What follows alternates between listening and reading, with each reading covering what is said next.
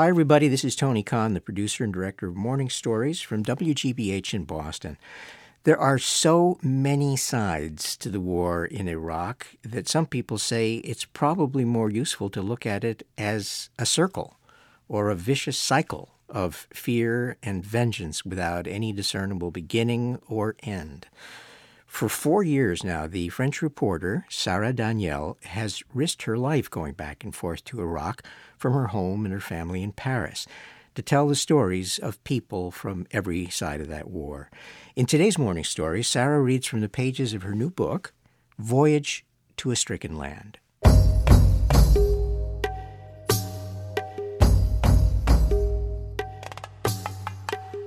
I met him in front of the burning houses of his village.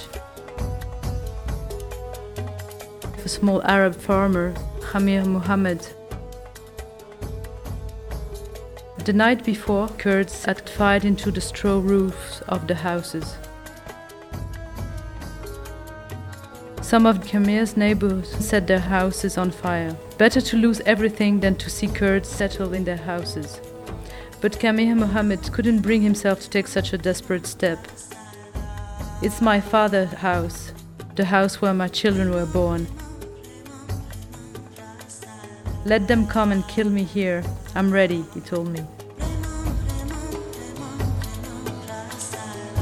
We knew that the land belonged to Kurds, said Khamir, and that the government confiscated it for us. But what could we do? Saying no to Saddam meant saying yes to death. Please, I don't want to be free. I just want to get my land back. That morning, the Kurdish owner of Khamir's house had written his name in blue marker on the wall. Barzan. 8,000 men and children belonging to the Barzani tribe had been arrested one day by the Iraqi army and never been seen again.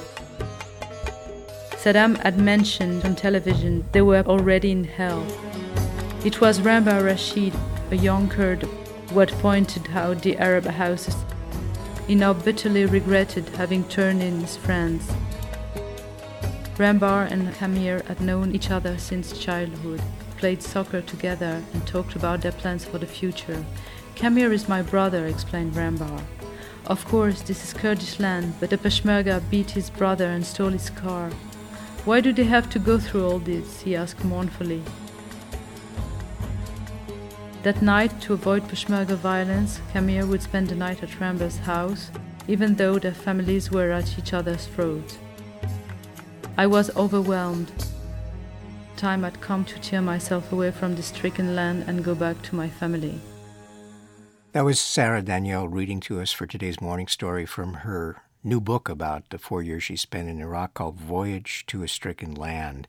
I ran into Sarah a few weeks ago when she was in New York, once again briefly between trips to Iraq.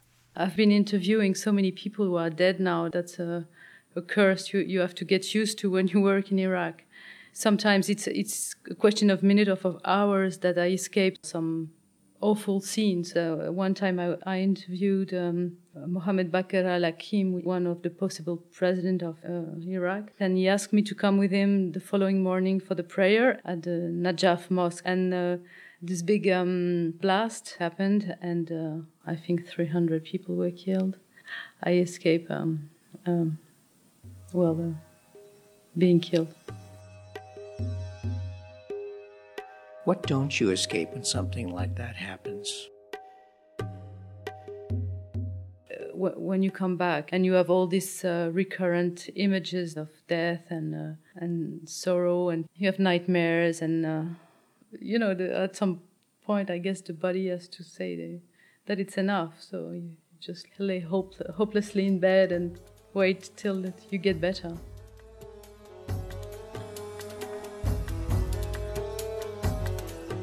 At least, I think 60 reporters have already been killed in Iraq. Why do you keep going back there, especially given the anxieties and the concerns of your friends and your family? Lots of reasons. I know a lot the Arabic mentality and the Arab world. I spent a lot of my childhood there, and I felt I could explain who were the others and try to fill the gap. And then also you feel a sense of responsibility towards the friends you have there, and you left with the Iraqis and also with the soldiers, sort of another family, and you can't let them down. Very, very strong feeling. You forget about the outside world, and your world is just what you see and what you experience, and how you try to survive, to find food sometimes, to plant your tent, to file your story, and life is so tough that nothing outside exists. You called your daughter often as you could.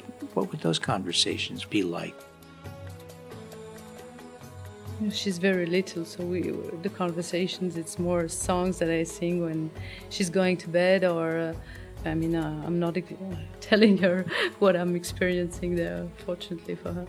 She has a lot of family around her, and I think she has a strong mentality, and she understood that it was important for me to do this job, and it was somehow important. One thing I couldn't stand was to see children wounded. Or I remember one time was really tough. It was after the Battle of Fallujah, and there was this tiny child, maybe 2 or 3 years, and all his family was dead. 20 relatives, 10 brothers, and every one of them was dead. And he was cuddled by his uncle, who was very tender and gentle to this little kid. And I learned afterwards that his uncle, he was put in jail. So this kid had nobody, and I have this memory of him covered in bandage and lying in a hospital in Baghdad. That's a tough memory.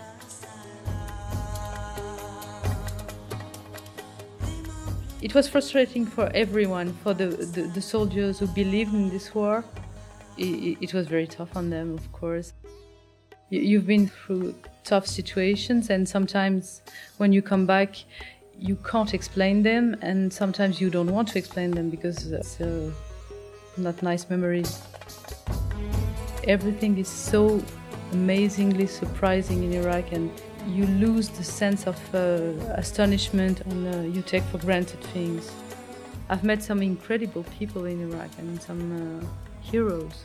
I mean, there are lots of goodwills and good people, and that's what brings hope, those people, that you could find those people in those situations. But it's not enough, unfortunately. The corruption, the politics, the greed for power has overtaken everything.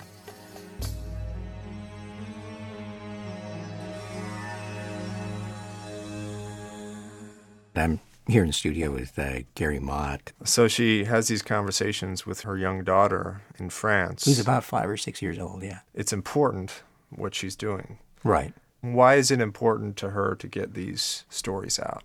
Because she has to. She has no choice in the matter. She really opened my eyes to the fact. She says, you get attached. You owe something to the people that you're with. She tells stories. Okay, so that's why she goes back to find the stories. But she also goes back to them. And she says it's such a heartbreak that so many of the people that she does form attachments to are not alive the next time she goes back to Iraq. Well, I'm fascinated to find out how she got access to insurgents. Mm-hmm. And members of Al-Qaeda. She identified herself as a journalist. She really went there to hear from people about why they were doing what they were doing. And she puts all of their stories together, and she does not take sides. Like most acts of courage, She couldn't live with herself if she did otherwise. That's why we do morning stories.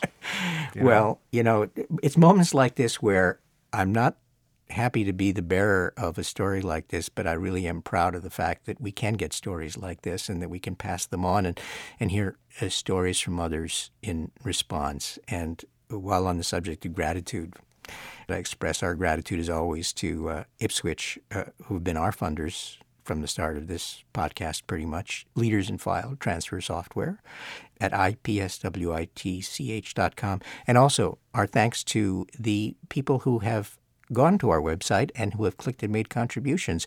There are 8 of you heroes out there already. At least 8. At least 8. So thanks a lot. WGBH.org/morning stories. There's a wealth of stuff to listen to and see. Check in to say hi, and we'll see you soon. I will go back. But next time I'm going to prepare very carefully my trip. Take less chances. Writing this book have made me realize that sometimes I went too far. Count me among the people concerned about you until you get back. Thank you. That's very nice of you.